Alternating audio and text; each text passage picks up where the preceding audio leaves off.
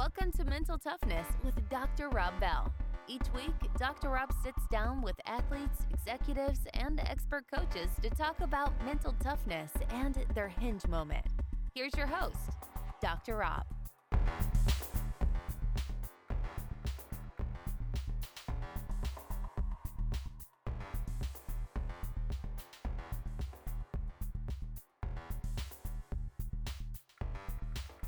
If we can just learn to talk, be transparent in the things that we're thinking, a lot of the things that we build up can be squashed immediately in a conversation. They really can.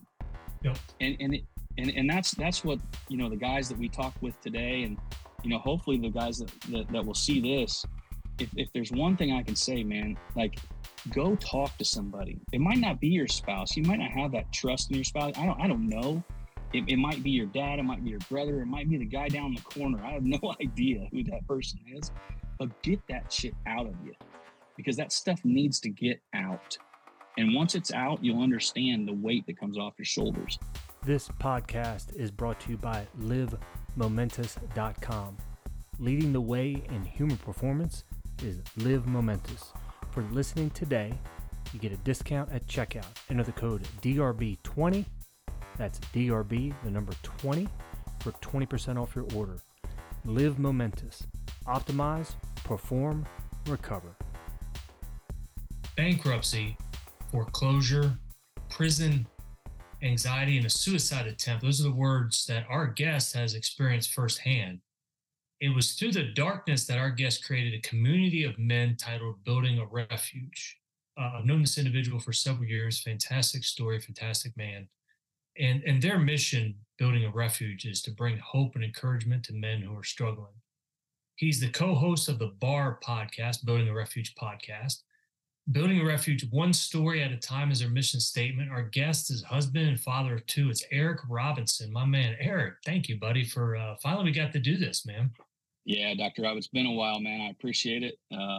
We've been talking about this for a bit, and we finally get together. So I thank you for having me. Absolutely, man. Well, I've heard your story, so I want to illuminate that to all the listeners. I mean, let's start with this, man. I think you and I, we both have this in common. Like, after our first semester in college, like, we were both on academic probation. Yeah, that is very true. I tried to put that behind me, but for some reason, people keep talking about it, and it's part of my story. It's part of your story. It's what got us here, and yeah, we learned our lessons, I think, pretty young. So my issue is I had no idea. Like, I'd never studied at all in high school. I got straight B's, right? When I got to college, like, I had no idea how to study, what these tests were going to be like. And and then I had a couple of significant events that happened. I mean, I was just totally messed up. I survived, with a 2.0. Right. Yeah. And mine in high school, all I ever wanted to do, I got good enough grades to keep me on the field or keep me on the court. And that's it. And as long as I did that, I was good. And then I got to college, and it was like, what in the world have I stepped into? Because like you said, I had no idea how to study. There was other distractions. Obviously, there was a lot of distractions when I got to Ball State. When I went to Ball State, they used to have this list of party schools in the country, and Ball State was always in that top 10. And man, we had a good time, and that was a big distraction. Were they really? Ball State was in top 10? Oh yeah, man. It was the Playboy's list of top 10 party schools in the country. Oh yeah, Ball State was in it every year, man, and it was crazy, but it was a lot of fun. Yeah. So my first semester was not good. I mean, that's impressive, man, because Ball State, I mean, that's the last place that I would want to go, to party. You know what I'm saying? Yeah, you wouldn't think about it. You definitely wouldn't think, but we did it right, for sure. Wow. Well, impressive, man. Impressive. Good place to start off. Yeah, we represented the MAC well. Your first, and this is what we'll go back and forth in terms of your story, but let's start out with this. Yeah. I mean, when you got into real estate in late, early 2000s, late 1900s, was going to say late 1900s. So Not that old, man. So in the late 1900s, early 2000s, when you got into real estate, I mean, your first kind of real estate that was introduced by the very first boss that you ever had, though, right? Yeah, I came out of school and worked for a company that had everybody they recruited was straight out of college. So it was a bunch of young people, a bunch of people that were hungry to make it, hungry to do what they needed to do to make it. And my boss was a great boss. He was fantastic, and he was always looking. He was very energetic. He's a very energetic guy, and he was always looking for other avenues of income, other things to do, and one of those was real estate. And he had kept after me, to try to do something, and I just really never really had an interest in it. And then I tried one, and I caught the bug really quick with real estate. And that was about 2004, 2005 timeframe. And what was your first involvement in it? So he had a deal that he was doing, and he's like, hey, just come and just watch, what I was doing, and learn about what I'm doing. And then just a taste, right? Well, what like, you can't do that stuff unless you like dive in, because right. There's a lot of upfront work that comes with real estate, a lot of research, a lot of due diligence on the front end. And so it was one of those things where, like, as soon as I saw what he was doing, how he was doing it, because all the while I had a full-time, 40-hour a week job that I was doing. And I was, newly married, and I by that time we had started discussing having kids and everything. So it was something to where I had to commit fully, and I did, and I made that decision. And to be honest with you, Rob, like, it was one of the best decisions I ever made. Some people might not look at that way based on my story, but there's a lot of growing, a lot of learning, a lot of really cool people that I met during that time. And so in the beginning, man, it was like 2004, 2005, like I said. And if you could fog a mirror, you could get a loan. I mean, it was a wild, wild. No doc loans. Yeah. Oh, everything. No interest, no doc, no nothing. They called them liar loans. And they were legit because they were doing them, and they were allowing people to do them. And so I went into it full bore. And originally the intent of my real estate investing was to continue my corporate career and get 3, 4, 5 houses, utilize it for my kids' education and for possibly, just retirement down the road. I had no intention of starting a business and growing it the way that it grew. So like I said in the beginning, and I also, like, my dad was my business partner. And one of the things that we saw in Indianapolis at the time, there was vacant houses everywhere, and there was housing issues, and there was a lot of things going on in Indy at the time. And originally, when my dad and I did it, we were doing it under a ministry heading, where we were going to help people get into homes and supply them with, low income housing, because that was our focus, was $60,000 to $150,000 homes. And so we just kind of went into it with that idea in mind. And then all of a sudden, like, there were so many deals out there from 2005 to 2008. We did 84 homes. And so in 2007, my wife and I made a decision. At the time, she was teaching, and she had, obviously a full-time job, good benefits, and all that stuff. So we were very fortunate and very blessed to be able to say, hey, let's take a shot, And so I quit my corporate job and went into real estate investing full-time. And at the time when I was doing real estate investing, when I decided to make that leap, I had about 20 houses, and I was at my full capacity with working a 40-hour week job and doing that. And I was like, I got to make a decision one way or the other. And so we went for it. And we went full bore, and it was, it was a good decision. It was crazy for about 3 years. I love it, man. Cause it was quite the time there in 2007, 2008 with real estate. Yeah. It hadn't gotten bad yet. Yeah. It towards the end of 2008, beginning of 2009 is when things got really bad. And like I said, at the time when things got really bad, we had about 84 homes, and those were mostly in central Indiana. We had some land real down in quick. Florida. Yeah, sure. And I hate to interrupt. I hate to be one of those people, but like your ego, like at that time, at like the peak of how things were, because I know like you had, you had bought nice things. I mean, lavish Christmases, all that stuff. What was your ego and your mentality kind of at that point? So there is a God and you're it. I don't know if it was that bad, but it was pretty bad. So high school, college, all that stuff, I never really experienced any type of failure. And so I was never really one to lack confidence in myself, to put it nicely. I wasn't a, an asshole or anything, but I was very confident. And most of that was internal. And so when I look back on it and I look back at the direction that my life went with the materialistic side of me, like I grew up on the west side of Indianapolis, out in the sticks, and I was a country kid. And now I've gotten to the point now where I'm driving around in BMWs and I've got 5-bedroom homes and all this stuff. And it just didn't fit me.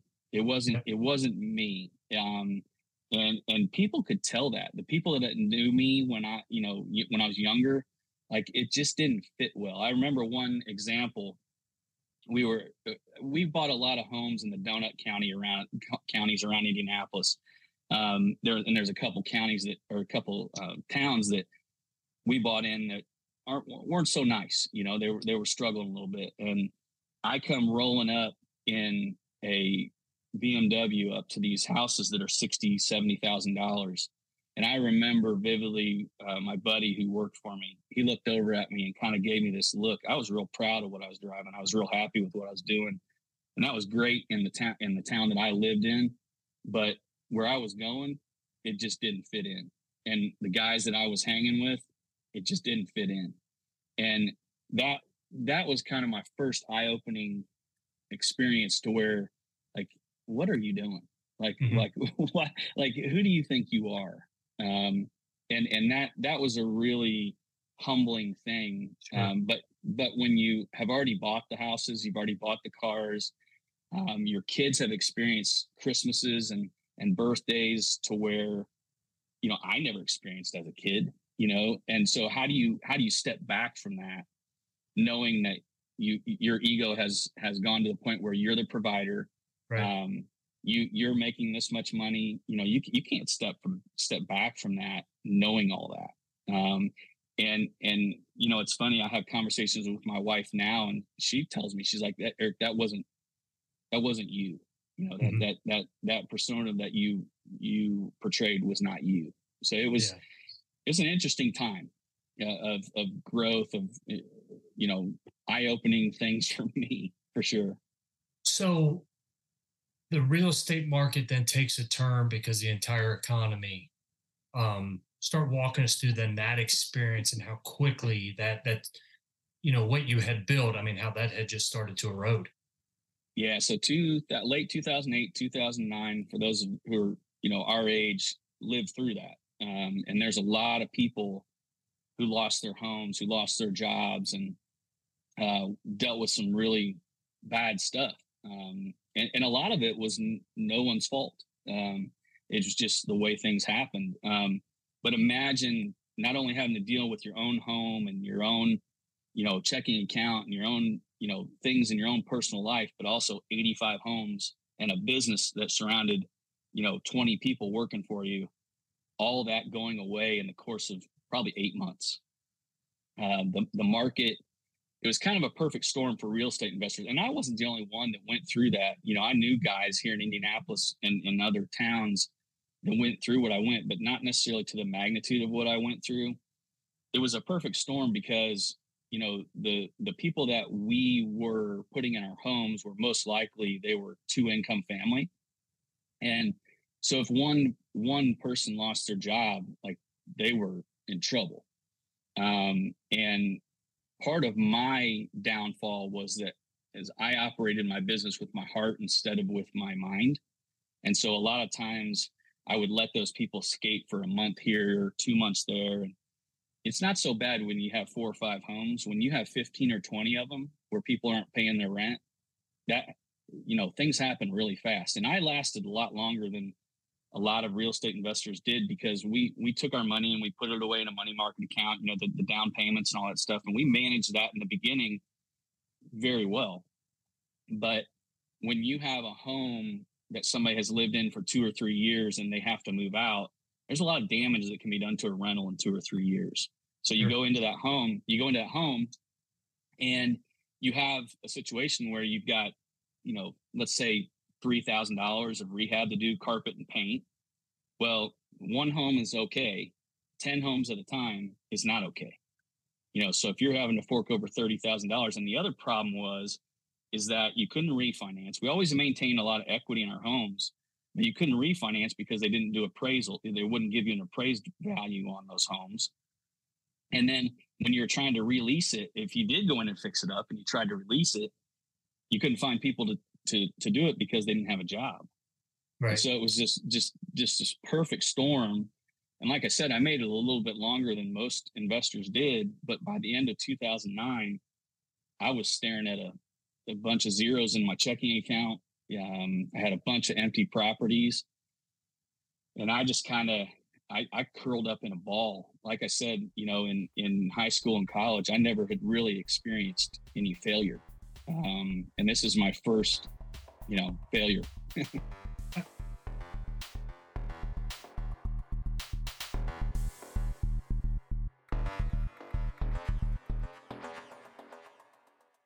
Hey, good looking. If you like this podcast and are already a badass, but it's all way too complicated, then visit our website, drrobbell.com, and schedule a call with us to help capture your very own hinge moment.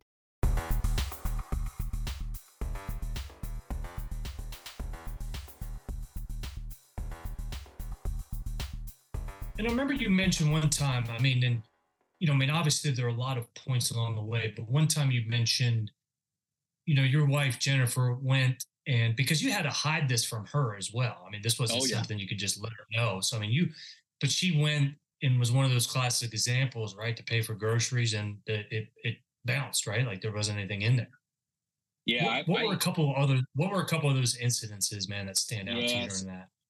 So you had mentioned earlier, the ego and the pride factor, and my ego and pride could fill this room at that time. And one of the things that I had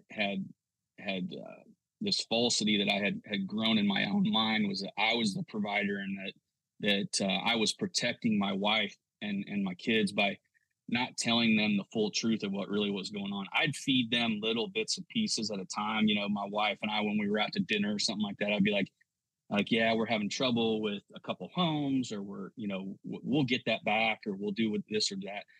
Well, that was easy to do that, in the beginning. But there was 2 incidents. One that you mentioned, when she was at the grocery store, and she went, and it was a big grocery. It was a Sunday afternoon grocery trip. So it was a couple $100. And she got in line, and, Sunday afternoon is a busy time at the grocery store. And she comes up and tries to pay, and she gets denied. And so she had to take all those groceries and put them off to the side. And she called me. She's like, Erik, is there something wrong with it? She's like, and I played that one off too. I was like, oh, sorry, honey. I've got a check coming, and it'll be in there Monday or Tuesday. And we hung up the phone, and I just remember this panic coming over me, of this is the snowball that they talk about. This is the one where the little lie becomes a big lie. And I felt it in every core of my being. And probably a couple of weeks later, I get a phone call, and she goes to work, and she goes out in the parking lot, and they're towing our van away. And they're repoing our van, and you can't hide that. You can't explain your way out of that.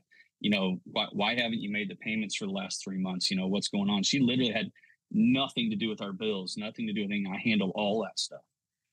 And so, those are just a couple instances where I had to start coming, I had to start being honest with myself and with her, because I had really kind of compartmentalized this whole thing, and I had always worked my way out of things.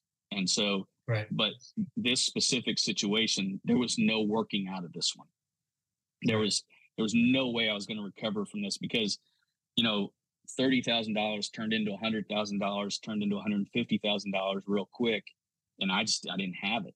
And so knowing that there wasn't anything else coming in, I had to be honest with her. And then you had surgery. Yeah, that was kind of the beginning of the downfall. Let's see, it was 2009, Thanksgiving of 2009, and I had some problems with my jaw for a long time. It was degeneration in my lower jawbone, and anyway, I won't get technical on you, but I had to have a surgery that was pretty extensive. I had 16 screws in my top jaw and 4 in my bottom jaw, and this was right in the middle of everything coming down on me. Like, it was, I had investors that had invested with me that were calling me every day. I had people that that were working for me, who were wanting work, and I was promising them work all this time, saying, hey, it'll come, and it never came. We're right around Thanksgiving, which next in line is Christmas, so all these people were counting on me to support their families and to give them Christmases. So there's a lot of pressure, a lot of stress, and one of the things that this surgery allowed me to do was to kind of hibernate and skip and get out of I could use the excuse that I was recovering from this surgery, and I did that in my basement. We had a home with a basement, and so I was recovering for a week and a half in my basement, and that's when things got real dark. That was the beginning of a pretty dark time for me. And that's when we spoke early on, I think, when we met each other, and then you talked about that basement. So, I mean, 1, 2, 3 days being down there, I mean, you tell your wife, don't have your kids come see me. And I mean, you can kind of picture this in your mind, because we get there, right? When we get stuck inside our own head like that, where, I mean, we were behind enemy lines and you got attacked big time. You're in the dark. Walk us through then how bad that situation got, and then the culmination of that when when you had that voice in your head. Yeah, so like I said, I recovered for about a week in the basement, and it was a very I made it very dark in there, and all I did was sat there and watch TV, and I just escaped. And I told my wife, that first day, I'm all bandaged up, and I could use the excuse, hey, I don't bring the kids down here because I don't want them to see me like this and all that stuff. And then I had to take the bandage off after the first day, and I just remember sitting on the couch and thinking to myself, how in the world did we get here? Like, how did all this come to this? And that first day, Rob, was the first time that the idea of suicide had ever creeped into my mind.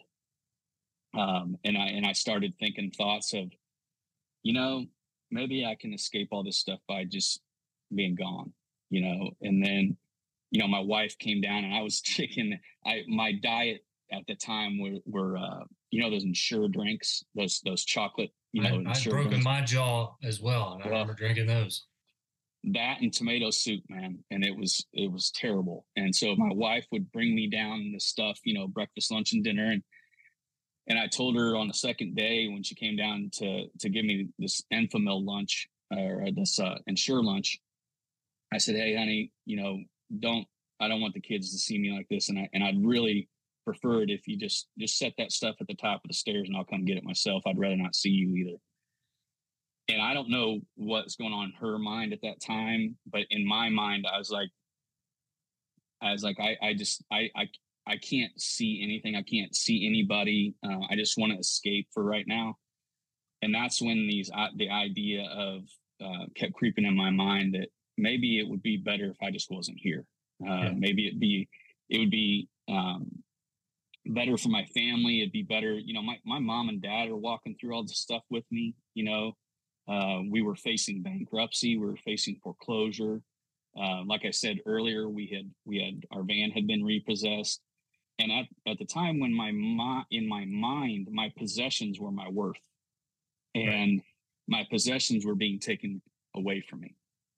And for whatever reason, you and I know the reason that these thoughts are being dropped in our heads is that if I wasn't the provider, then who was I?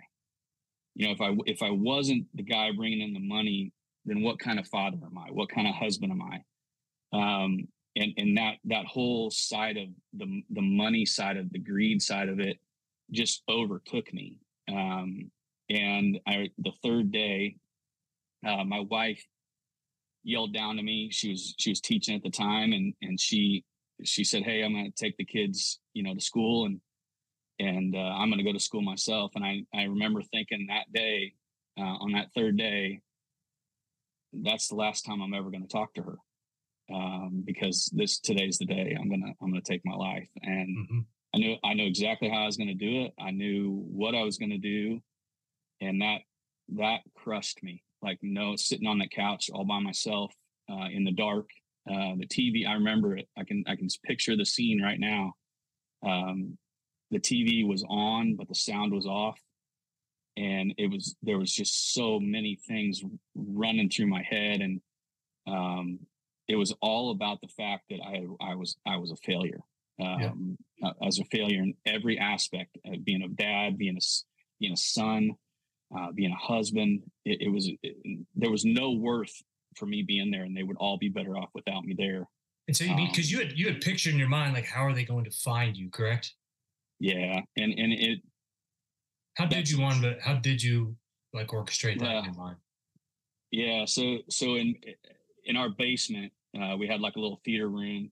Then you had to walk past the stairwell to get to the bathroom on the other side. And I was, my wife called me out on this a couple years ago. She's like, "You always say, I knew how I was going to do it, but you never tell anybody how you do it. You knew how you were going to do it, didn't you?" I said, "Yeah, I knew how I was going to do it. And I was going to go in the shower, and I was going to turn the water on, and I was going to cut my wrists." And I thought that would limit the amount of blood and the amount of things that she would have to see when she found me.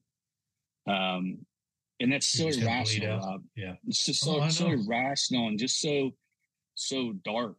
And when I have people, ask me about my mindset, it's so hard because you're out of your body. Like, nothing you're thinking about is rational at the time.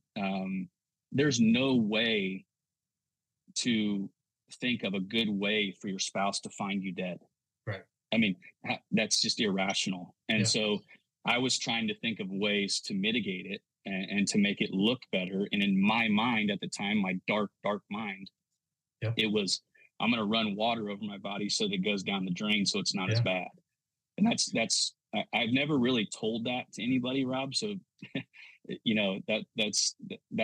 I've got chills right now, and I don't like talking about that, but it's important, Absolutely, man. And I appreciate you sharing that, man, because, we know we're not of right mind when it comes to that. And that makes sense. I mean, because, thereafter, moments after, you're standing at the top of the stairs when you heard a different voice.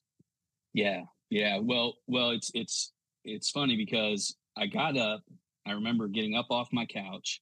I had this big heavy blanket on me, and the blanket dropped to the ground, and I got up and I was like, okay, this is it. I'm going to go do it. And I started walking to the bathroom.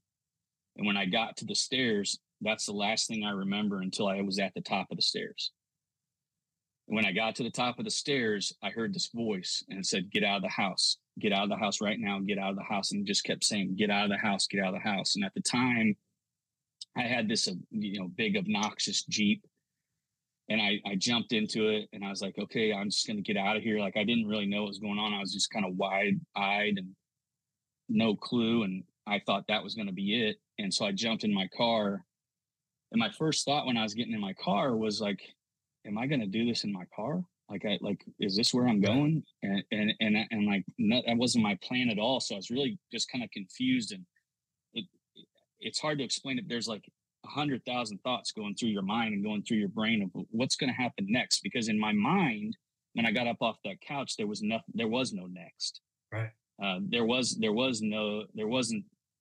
going to be there. So I'm like, okay. So I jumped in my car and I'm traveling down this road in front of my house, and I go over this big bridge over this highway, and I'm at the stoplight, and I didn't know it, but I got a phone call. And it was a buddy of mine named Doug.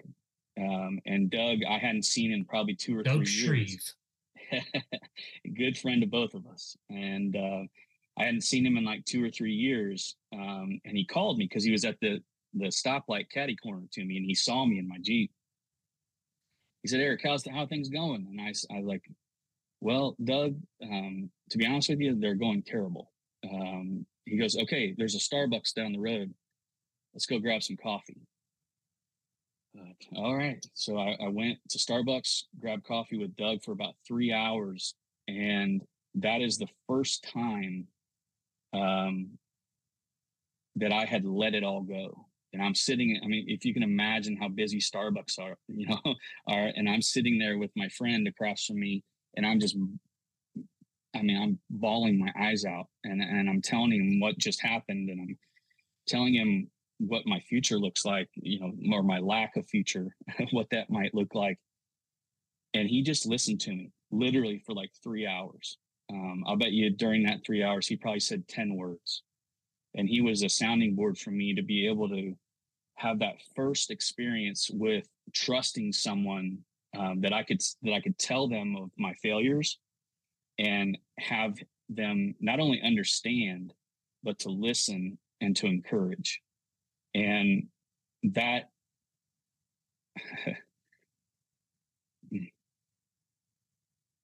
that 3 hours saved my life. And you and I both know Doug, and you know how big his heart is. And I remember after we had been there for about 3 hours, and I had gotten it all out, and I was starting to feel good. I had the weight off my shoulders. He goes, Eric, I need you to get back in your car. I need you to go home, and I need you to tell your wife exactly what you just told me. Mm-hmm. And then boom, right back on the weight, right back on my shoulders. Because I had an escape. Like I wasn't going to have to deal with that. I was going to be able to get out of that. Again, irrational thought, right? Irrational ways of thinking, irrational ways of doing things. And so I'd love to be able to tell you, Rob, that I went home and I poured my guts out to my wife, but I chickened out. I completely chickened out. I had a couple hours before she came home from work, and I was like, you can't do this. Like, there's no way you can tell her. It's going to crush her. She's going to leave you. She's going to take your kids, and I'm going to be that dude living by himself in an apartment all by himself, not going to ever see my kids again. And I was like, it was all these rationalizations of why I cannot tell her exactly what was going on. All the while I had just experienced sitting in front of Doug, someone I know he loves me. I know Doug loves me. He's a good friend.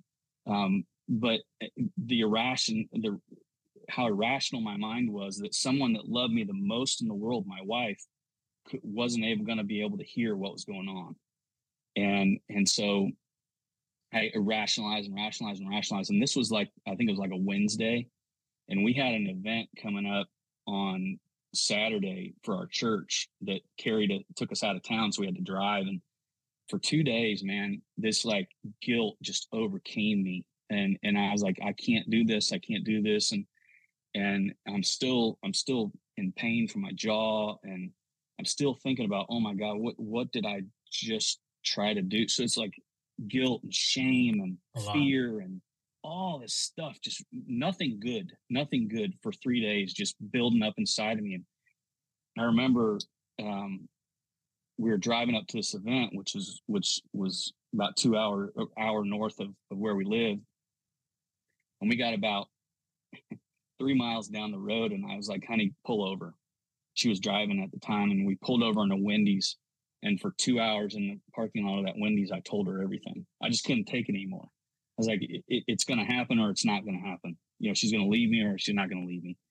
And so I just told her everything. And that was another example. While she was hurt and it was devastating for her, she never looked at me with anger. She never looked at me with shame. She never, it was always, how can I help? It was always, okay, where are we going to go from here? It was always an encouragement, even though I know in her heart and in her gut, she was devastated because she knew what the future was. Like, we had plans, we had things we were going to do. We were going to retire early. We were going to do all this stuff. And all that just flew out the car window in a 2-hour conversation. And so, but I will say this, with the combination of what Doug did for me by listening to me, and the combination of my wife, that listening to me and not judging me and not shaming me, that gave me a little bit of trust and a little bit of hope. And all of a sudden, instead of thinking I need to get out of this thing and I'm worthless, I'm all these things, little bits of hope started to come into my mind. I'm like, you know what? If she'll trust me, maybe I can call my dad and tell him really what's going on. You know, if they'll trust me, maybe I can go to some of my investors and tell them what's going on, you know, and all this stuff. And so I had, and there were examples, Rob, there where people were upset, and rightfully so, you know, because there were some things that happened during that time that I made decisions that cost me. And one of the things that it cost me was the trust of some of the investors that I had. And on my end, and I'll tell this story because I have to jump back a little bit. When the first 5 homes that we ever did, my dad and I say my dad and I, my dad was just an investor. He didn't do the day-to-day operations. It was all me. The first 5 homes that we did, we rehabbed them and sold them to investors. And in order to qualify for a loan, a lot of them utilized their down payment, like their 401ks or IRAs for the down payments. They borrowed against those. And the first couple were fine. The third and fourth one were okay, but the fifth one took forever to get done. And I was like, I'm not going to wait on that. So what I did was I gave them a check from my company for the down payment funds, for the down payment. Well, on the bottom of a settlement statement on a real estate transaction, it says there's a box that's always checked by the software, by real estate software. And it says that funds for the down payment have to come from the borrower. And so the first 4 deals that we did, I did that, and no title agency called me out, and I didn't know it was wrong. I had no clue. And the 5th deal came, and this title agent came up to me and said, hey, you know, you're not allowed to bring those funds to the table, right? It has to come from the borrower. I was like, I said, that's not true. I've done it on these previous ones. Why?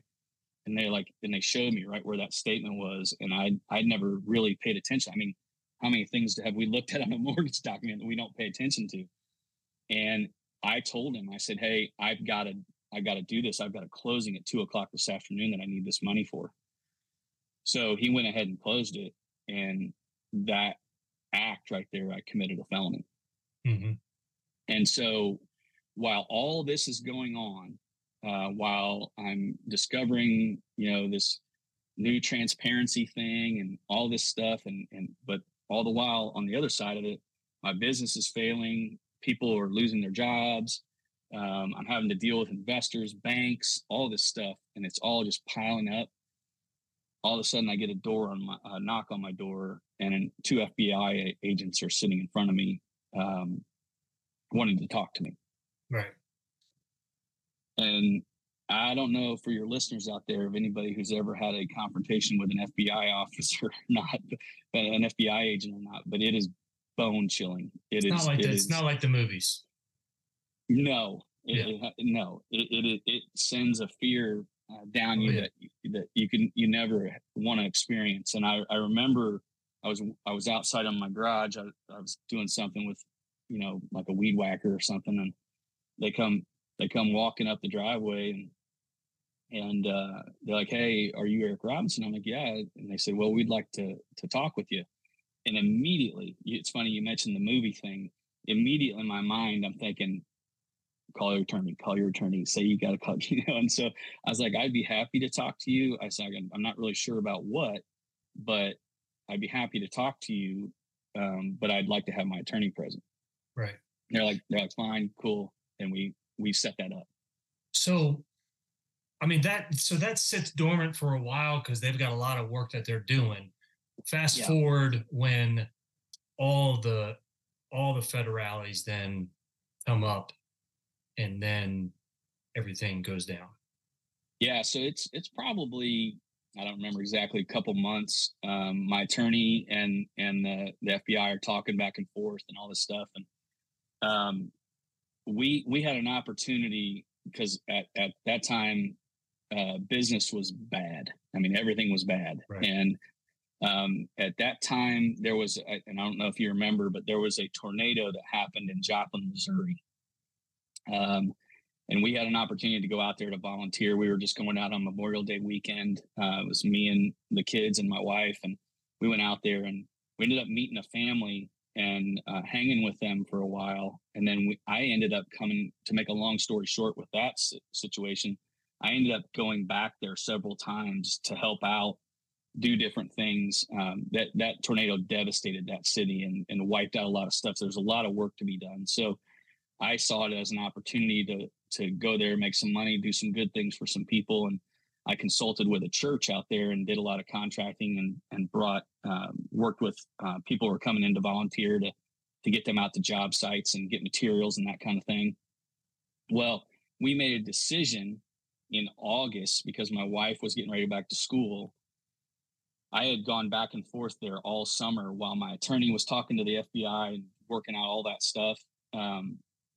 I was going back and forth to Joplin working, and I was getting real tired of being away from my family. And we made the decision to go ahead and move out there.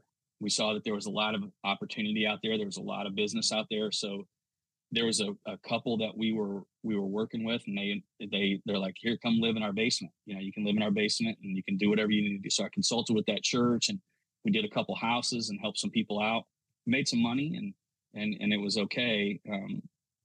But when we made that decision to move out there, and I found out later on why, the FBI agent that was in charge of our deal, all of a sudden we're having a garage sale to sell some of our stuff before we go. And all of a sudden I've got 15 armed FBI agents walking up my door and pounding on my door. But the thing was, I wasn't there. I was at my bankruptcy attorney's office with my parents, and my wife and my kids were doing the garage sale. And so what I had done, the consequences of the things, the actions that I did, my wife and kids got to feel the wrath of that, and I didn't experience it. And so I'm at my bankruptcy attorney's office, and it's humiliating for them, right? It's a garage sale. It's a community garage sale, and there's people everywhere, and all of a sudden these truckloads of armed FBI agents come, machine guns and bulletproof vests and the whole deal, and they're asking for me, and it was terrible. And you listen to my kids and my wife recount that, and it's just, it crushes you when you have to hear that they went through that. So I get a phone call from my wife, and my wife says, "They're here to get you." And I was like, "Who's here to get me? Like, what are you talking about?" They're like, "The FBI is here, and they want to arrest you." And I remember I looked over at my mom, who was sitting there. My mom and dad were sitting right next to me when I took that phone call. And I hung up the phone, and I said, "Mom, Dad, I'm gonna get arrested here soon." And I just remember the look on their faces, and my attorney sitting across from me. And luckily he was there because he was able to counsel them after I had been arrested. But they showed up, and put me in cuffs and put me in the back of a car, read me my rights, and took me away. And man, Rob, I will tell you, bud, like, you don't ever want to experience that. Mm-hmm. You don't ever want to experience the sinking feeling that your future is about ready to be taken away from you. Yeah. So you go to court, you get sentenced to 25 months federal prison? 21. Yeah. 21 months federal prison. And what exactly were those charges for? Falsifying? It was one count of mail fraud. And mail fraud in the federal system is kind of a catch-all. And the reason that I got charged with mail fraud is because I used a cashier's check. Kind of like The Firm. Yeah. Like in the movie The Firm, right? I'm telling you, man, like when you start looking at it, that movie and a couple others are dead on. They really are. So why 21 months though for mail fraud? Like what were they really coming after? It's a point system. Okay. So in the federal system, there's a point system, and those 5 loans, what they got me for was mail fraud. Like I said, that 5th loan that I did, the first 4, and I had to admit to them. One of the things that we ended up doing was I had an 8-hour meeting with the FBI. They call it a proffer. And I brought all my stuff because they thought I was doing like a Ponzi scheme, like, not rehabbing the houses and doing all that stuff that they used to. There's a couple guys that were big time into that and got charged. They thought I had title agents in my hip pocket and all this stuff. It was nothing like that. It was, we went through everything, and we went to the first 5 deals that we ever did. And I had to, it wasn't like I was hiding anything. I had cashier's checks in my company's name that I brought to the closing table, and they had records of all that. So I did exactly what they said I did. And part of the thing that got this whole thing going was I had a business partner who was investing with me, who eventually became my business partner. He was an investor and then went into business with me. Come to find out, he was embezzling money from the company he was working with, and he got fired from that. And then that caused a snowball, and that's how they got to me, was like, hey, you were working with this guy. And they look into, when they start looking into you, they're going to find something. They're going to find and, it, yeah. And they dug all the way back and found those cashier's checks, and that's what they got me for. Okay. So go ahead. Well, in October of 2011, October 2012, I was sentenced to 21 months in federal prison. I thought I was going to go to Terre Haute. I live in Indianapolis, and thought I was going to go to Terre Haute, which is about an hour and a half away. Well, I got a letter in the mail saying I had to go to Manchester, Kentucky, which is about 4.5, 5 hours away from Indianapolis. And that was devastating for my wife and I, because we thought we were going to be able to see each other all the time. And that just wasn't the case. So in actually New Year's Eve, December 31st, 2012, I reported to prison.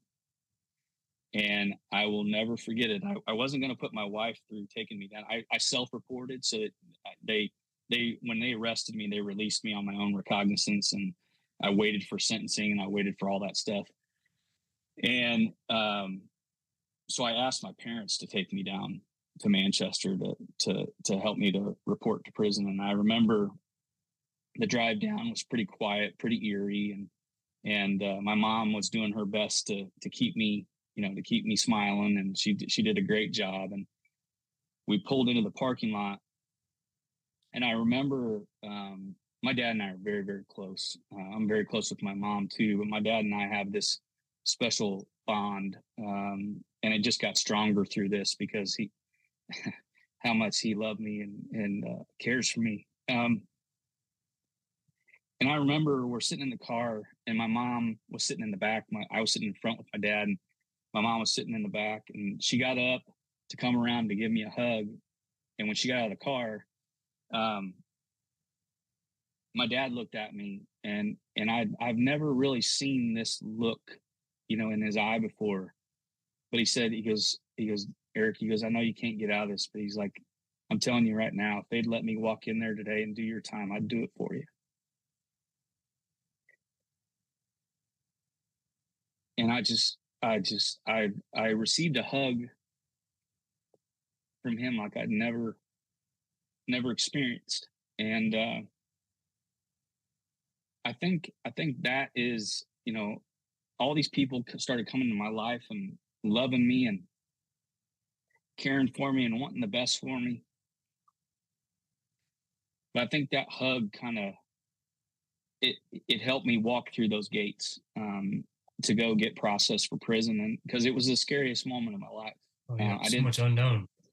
I didn't know what to expect. You watch shows like Locked Up and all that crap, and you know, leading up to it, it seemed like everything I saw on television was related to prison or somebody doing something to go into prison. It just felt like it, and so I had all these preconceived ideas in my mind of what that was going to look like, what I was going to face, what I was going to do, and I'm not a real intimidating guy. I'm not the biggest guy in the room, and I'm like, man, it's going to go down. Like I'm going to have to defend myself and all this stuff. And that moment with my dad helped me walk through those gates, and gave my mom a big hug, gave him another hug. And I walked through razor wire and double fences and got processed and put in prison. And it was very scary. Mm-hmm. And you got humbled, and that's when your faith really grew in God and the Lord. And yeah, man, I grew up going to church. I Yep. grew up in the Methodist church, and I thought I had a relationship with God, and I thought I knew who I was in Him, and I had all these ideas, and most of it to me was more of a ritual than a relationship. Right. And we have this. I went into prison, and I had a bunch of people that were praying for me and saying all nice things and all that stuff. But I have to admit, Rob, like as I was going through this process, and over time, I found out I was actually going to go to prison, because I held out hope for a long time that I was going to get like house arrest or probation or something. I had all these people coming to me saying, "Hey, I'm praying for you, praying for you." Well, as time went by, my heart got hardened, because I was like, look, I understand you're praying for me, but it ain't working. And that's another one of those irrational thoughts. It's like, I got all these people out here praying for me. Where's God and all this stuff? Why am I going to prison? And so really going in there, my heart was pretty hardened to God, to the Lord. And it affected me greatly. I relied on people a lot more than I did with my relationship with Him. And when you walk in the prison gates, you're by yourself. Before, I had all these people, supporting me and around me, and all that was gone. And all those people that were praying for me, I had one guy that came up, and there was a couple that came up and like, "We're praying for you, Erik. We know your story," and all that stuff. And I remember walking away from them, and I'm like, if one more person comes up and tells me that they're going to pray for me, I'm going to choke them out, because I just got tired of it. I was sick of it, and I didn't want to hear it anymore. And like I said, it was just, my heart was dark. But when I walked in those gates and I faced that by myself with no other people around me to support me, I had to rely on something else other than myself. Because what I was feeling and what I was capable of processing in my mind at that time wasn't going to hack it. I was going to go crazy. And so I got processed, and I got taken over to the camp. And when I say prison, Rob, and I didn't know this. I had no idea. I wasn't behind a huge barbed wire fence. It wasn't a super max or anything like that. It was a prison camp. This camp that I was at specifically was surrounded by this valley. We were in a valley. We had one little fence up front, and everything else, if you wanted to run, you could run, but you didn't want to do that. But I was still, in my mind, I was still in prison. I was still away from my family. I still had the label of a felony that I knew I had to deal with. I'm going to have to deal with it for the rest of my life. And I was around a bunch of dudes that I didn't know how they were going to react to me. I didn't know if, I was going to piss somebody off, and I was going to end up, getting shanked or, something like that. I mean, those are all the things that you think about. So I walk in, I get processed. Now, granted, this is New Year's Eve on 2012. And so all these guys who had been in there for a long time, it was New Year's Eve, so they were having a good time, and there's a lot of stuff that goes on in prison with drugs and alcohol and all that stuff. And so I walk in there and everything's jumping off. Like there's people, having fun, having a good time, and the guards are kind of letting them go because it's a holiday. And so that was my first experience. And the next day was New Year's Day, and it was the best meal of the year. And I walked into that, and it was the worst meal I've ever had in my life. And I'm thinking, this is the best it is. And so I'm just like, I'm depressed. I'm anxious. I'm very scared, fearful of what's going to go on. I was very lucky to have they call them cellies, or my roommate at the time, Donnie, that he had been in for 11 years. And prior to that, been in for another 6. So he'd spent 17 years of 35 years in prison.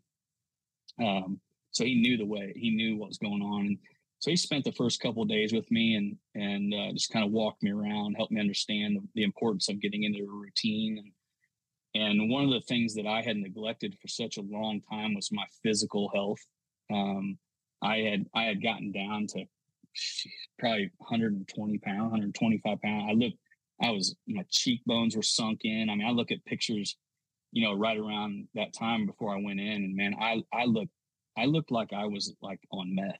I mean, I was, my eyes were sunken in. It was terrible. I looked very, very bad. And so I made in my mind, I was like, I'm going to make a goal that I'm going to get my physical health back in up to par. And so I put a lot of effort and a lot of time into weights and running. And I played a lot of basketball. I played a lot of softball. And so I spent a lot of time on the weight pile there, and that I developed some friendships through that. And I had it's funny, all these prison terms and all this stuff, they call it a car, so it's 4 guys that lift together. And I was very fortunate to be with a couple guys who were very knowledgeable with fitness and all that stuff. And so, the 18 months I was there, by the time I got out of there, that was the best physical shape I've ever been in my entire life.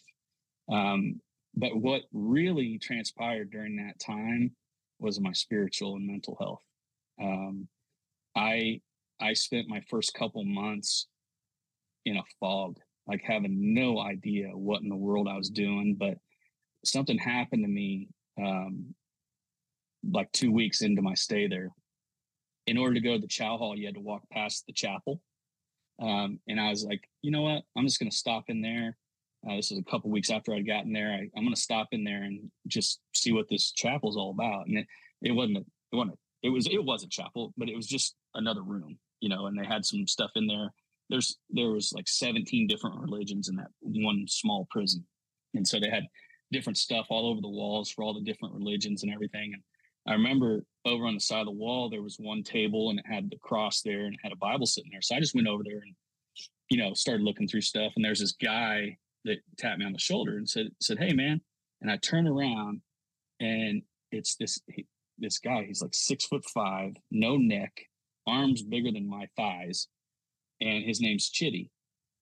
And he's from Lagos, Nigeria. And when you turn around and you see a guy that intimidating, and what's rolling through my head and all that stuff, I'm like, oh, okay, it's going to go down. Like, it's about ready to go down. And I turned around and he stuck out his hand and said, "Hey, man, I'm Chidi. How's it going?" And I was just like, damn. And I was still waiting for like the left to come across, and it never happened. And from that day forward, he was somebody he was a mentor of mine. But something happened with Chidi and I that is, it actually is probably the most freeing moment of my entire life. We had a conversation, and one of the things I haven't alluded to, Rob, was those people that were praying for me. One of the people that was praying for me, they were filling my head full of this stuff that just wasn't true. And it was, they were trying to compare my stay in prison to Paul in the Bible's stay in prison.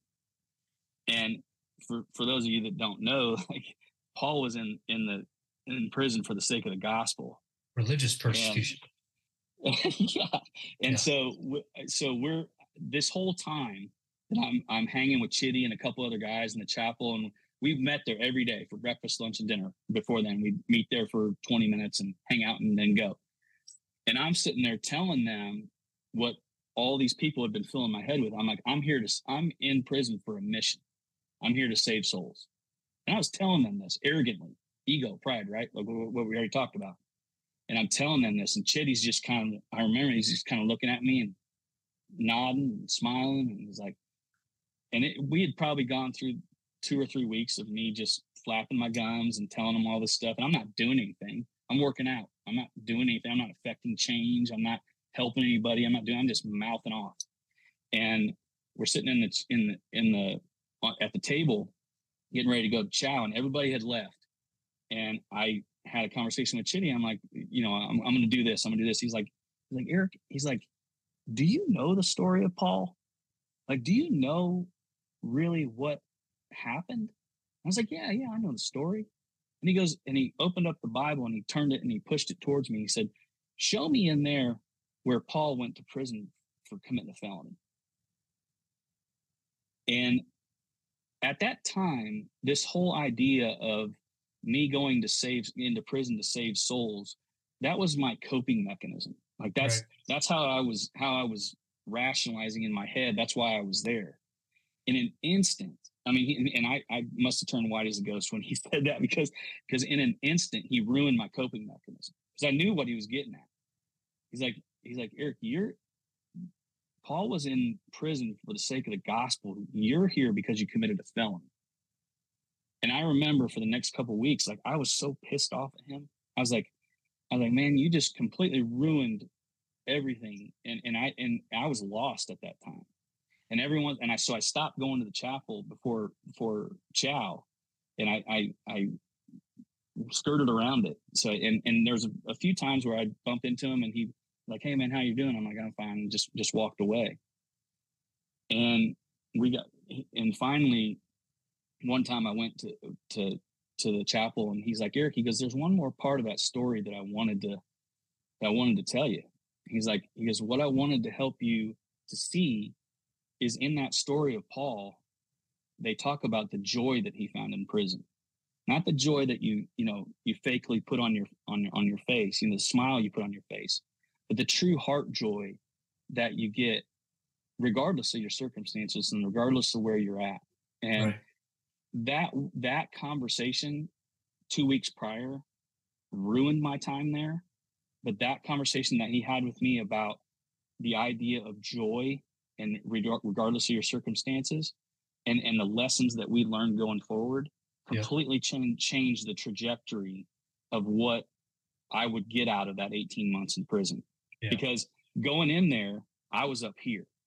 I was above them. And in an instant in that conversation, it took me right here to be able to see those guys eye to eye. I had a number on my chest just like everybody else did. I wasn't special. I wasn't there for a different reason. Yep. I had a number on my chest because I committed a crime, and that's what everybody else was there for. So it's like, what are you going to make out of those circumstances once you're there? And one thing that Chitty helped me to see was not like working out and all that stuff and all these ancillary things. It was my heart, because it was so hard and things were so dark. And he started working on my heart with me. And he started to help me change from the inside out. And like, that changed everything. That changed my life. It changed how I saw people. It changed how I saw when I would go work out, how I saw those guys working out with me. I could see things now. You hear that old adage of you have eyes to see, and he gave me eyes to see. Not Chitty, God gave me eyes to see. But Chitty just helped reveal that to me through scripture. Yeah. And so what we would do every Friday, man, and it was more than every Friday, it was in simple conversation. Every Friday we'd sit down and we'd just dive into it. And we dove into it like I've read the Bible here and there before, and I know the Bible. I know all the Bible stories, and I know all that stuff just from being around it and being in it. But now it served a different purpose for me. it was a goal to have a relationship with my Father. And he led me to that. You know, Chitty was that guy that led me to that by one simple conversation. And I remember as we were going, you know, and I got in my groove, you know, I got in a groove, and things started to go. And then I was able to start working on my marriage, because my wife would be able to come like every 3-4 weeks, somewhere around there. And, you know, my kids would come visit me, and it's not like what you'd think. You know, we were in this, it looked like an airport, you know, like you're waiting at the gate at the airport. That's kind of what our visiting room looked like. So I was able to hug them. They were able to sit on my lap. I was able to hug my wife, kiss my wife. And so that helped a lot, having them come and see me. But, you know, they had a TV room, and we'd send the kids off. I mean, because my wife, she'd come for her Saturday and Sunday for 8 hours a day. You know, so we had a lot of time to talk, and we had a lot of time to break things down, and to really have honest and open conversations. And I was able to tell her what the things that I was learning, the things that were being taught to me, the things that I was seeing and were being revealed to me. And a lot of it was just uncovering this garbage that I was feeding myself. And in turn, it was trickling down to my relationship with my wife. And we quickly found out that a lot of our relationship, you know, these last couple of years was rooted in what we had. You know, the material things. And now we didn't have anything. You know, on paper, my wife should have been homeless, but because of the community and the people that came around us, we weren't. And so, you know, my community, you know, our Leavener community where you and I go to church now, they took care of my wife while I was gone. And like, when you have that, all those things, you know, happen, and you see that. And it wasn't all good, man. Like, I don't want to say that my stay in prison was all rosy. It wasn't. I was away from my family. I had to deal with all the guilt and all the shame that still crept in there all the time. But we had an avenue to talk about it, man. There was like 12, 14 of us that hung out, and we did life together. And that, you know, we had a guy that while I was there, that his 2-year-old died while he was in prison, and they wouldn't allow him to go see him. And like, so we had to console him and help him walk through all that stuff. And like, man, I'm telling you, when you get in front of, you know, 10 to 12 guys, and all your transgressions have been made public, you know, and all that crap is out there, like, you can get to the root of things real quick. You can talk about the meaty stuff real quick, and all that surface level stuff that we talk about on the golf course, and you know, all that stuff that just really doesn't mean much, and it doesn't establish relationships. All that goes away when you're sitting in prison, and you literally are carrying papers around of what you did. And so what we went through and what we worked through was, it's not what we did. What we did is not who we are. It's our relationship with Christ that makes us who we are. And I can't explain the depths of some of the conversations that we went to. It's hard to kind of reenact that, but like, I still talk to about 5 or 6 of those guys today. You know, I got a good buddy of mine that lives down in Louisville I talk to probably once or twice a month. And so those are established relationships of stuff. You know, you've been, it's kind of like sports, right? Like, you've been in the trenches, you've gone through stuff, you've been through a lot of things together, and you develop a relationship, a bond. And that's what we did. And so I'm working out. Appreciate that, man. Yeah. And so I did my 18 months, you know, and I remember, you know, while I was getting prepared to go out, go to the door is what they talk about it. You know, they say, I remember just being really nervous. I'm like, okay, I got to go back out into the world. I had my little cocoon here. I was working out. I was playing softball. I was playing basketball every day. Like it was my own little cocoon. I always say that I didn't really I didn't serve the time my wife did, because she was having to deal with the day-to-day stuff, the kids, the bills, all the stuff that was going on outside of it. I didn't have to deal with that stuff. I could work on myself. And so I didn't really get the sentence my wife did. And so I just remember just feeling this dread and it sounds really silly, and a lot of people say I'm crazy for thinking this, but a little piece of me didn't want to leave, because I knew what I had to face when I came out. My marriage was strong. I knew, I had this whole idea in my mind when we were going through all of our stuff that she was going to divorce me and all that stuff. And it came up about 6 months into my stay when she was visiting one time. She's like, Eric, I never thought for one time I was ever going to divorce you. I remember her saying, like, the D word never came into my mind. And I'm thinking, how crazy is that that's all I ever thought about? That thought was just constantly being dropped into my head of I was going to lose everything, including my kids and my wife. And she never thought about that. She never thought of one time about leaving me. And it's just, if we can just learn to talk, be transparent in the things that we're thinking, a lot of the things that we build up and build up and build up can be squashed immediately in a conversation. They really can. Yeah. And that's what, the guys that we talk with today, and, hopefully the guys that will see this, if there's one thing I can say, man, like, go talk to somebody. It might not be your spouse. You might not have that trust in your spouse. I don't know. It might be your dad. It might be your brother. It might be the guy down the corner. I have no idea who that person is, but get that shit out of you, because that stuff needs to get out. And once it's out, you'll understand the weight that comes off your shoulders. And that's what I learned while I was in prison. And my relationship with Christ, my relationship with my wife, my trust in people grew immensely while I was in there.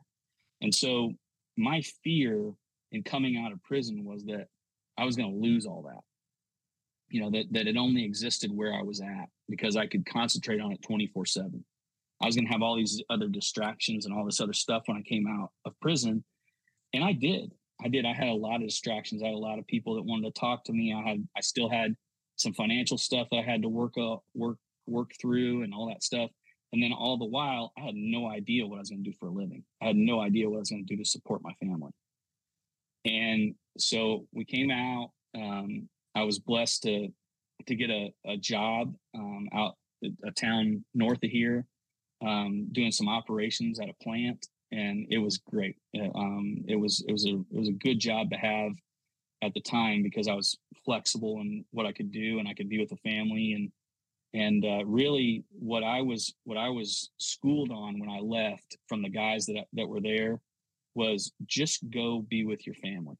Just focus solely on your marriage and being a dad, and let all the other stuff go away, because that's the most important thing. And that was the best advice I ever got walking out of there, because I probably would have let some of the other stuff distract me and had forgotten about that. But that seed that was planted when I walked out of there, that my family was my ministry, was the most important thing. Want to listen to your favorite music, but you're sick of all the commercial interruptions and negative news today? Tune in to KukoRadio.com. Music for your mindset. We're a commercial-free online radio station, playing nothing but hits. Our free iOS and Android apps are available for download at KukoRadio.com. For sure. And so we just did life, man. We did life for about a year. Did that job, and some good things started to happen. Really worked on my marriage, really worked on just getting back into my kids' lives, because my kids at the time when I went into prison were 6 and 10 years old. And so that year and a half of their life was a very pivotal time that I missed. I missed a lot of stuff. And so I just got reconnected with them. It was weird at first. It was strange, because they had their routines, they had their habits. But, I slowly but surely, and I understood that, I needed to ease my way into those things. And, but all they wanted to do was be around Dad. All they wanted to do was hang with me. And I ate it up, man. I loved being with my parents. I loved being with my family, and eventually started, getting out and talking to my friends and everything. And there was one conversation I had with my wife. The natural thing for this group of guys that I worked with, the natural thing is to come out and do prison ministry right away. And this is how funny God is. my first job when I came out of prison was right across the street, literally right across the street from a max facility, state prison, right across the street from where I worked. So every day I'd come in and out of there. And I remember seeing guys out in the yard, and I'd pray for them, and I knew what they were feeling. I know how things were going, but I never felt the tug to go in there and do prison ministry. And there was some guilt in that. I was like, why don't I ever feel like I need to do that?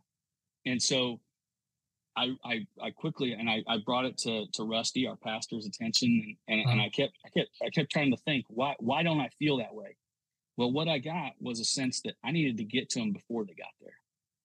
I needed to get to these guys and talk to these guys before they went to prison.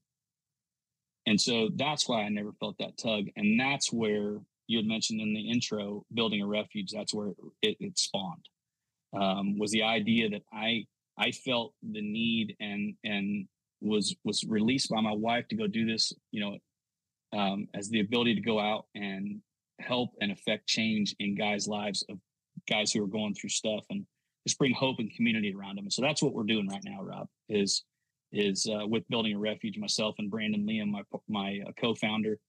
And it's been hard and it's been awesome all at the same time. And you've experienced some of our meetings. You've been to some of the things that we do, and there's a lot of people that have come around us, and a lot of cool partnerships that have evolved from it. And my life's better because of it. Yeah, no, man, I appreciate that, man. That was, that was meaningful, man. I mean, what, if you can, man, just put a bow on this conversation. I mean, just sum up, building a refuge for us, man, if you can. And I appreciate you coming in and taking the time and sharing your whole story, man. And, if we could end with that, that'd be wonderful, man. Yeah, man, building a refuge, it is exactly what it's in the title. It's building a place. When I was going through my struggles and I was going through things, I was on an island all by myself. And that's where I find a lot of guys that I brought into my path, is that they are isolating and completely shutting themselves off from society, from community, from the people that they love.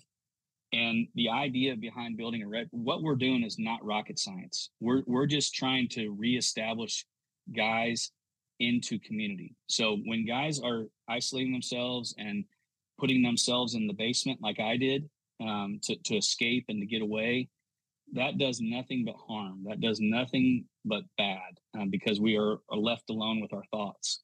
And so when we can provide opportunities for guys to come out and get into community, we don't have a big agenda. We don't have a lot of classes. We don't have a lot of that stuff. We literally just come and hang out. We bring pizza and drinks, and we have a huge partnership with Harley Davidson here in Indianapolis.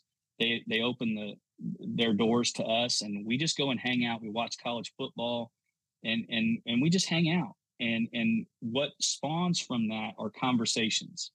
And the idea that of building a refuge is to be a conduit to other mental health professionals to help get these guys hope, get these guys treatment and things that they need in their life. And we can only do that when guys trust that we're going to honestly get them to the people that they need. And so our goal is, when guys come to these meetings and they come and hang out with us, is that we develop a relationship with them so that they will trust us to know that we have their best interests at heart. And the idea is all built from Christ and from what I went through in prison, and that community and that camaraderie that I built in prison with those guys. And it's hard to mirror that out here because of all the distractions that are in the world. But we try to do our best to bring hope and stories. And we do that through education, awareness. And then we obviously, like you had mentioned, the Bar podcast, where we get stories of guys who have been through some stuff and come out the other side, and they see the hope, and they encourage guys who are in darkness. Love it. And I'll put the links on there as well, man, for that. And I appreciate it. I really appreciate you coming on, man, and sharing your story, man. Thanks so much. Thanks, Rob.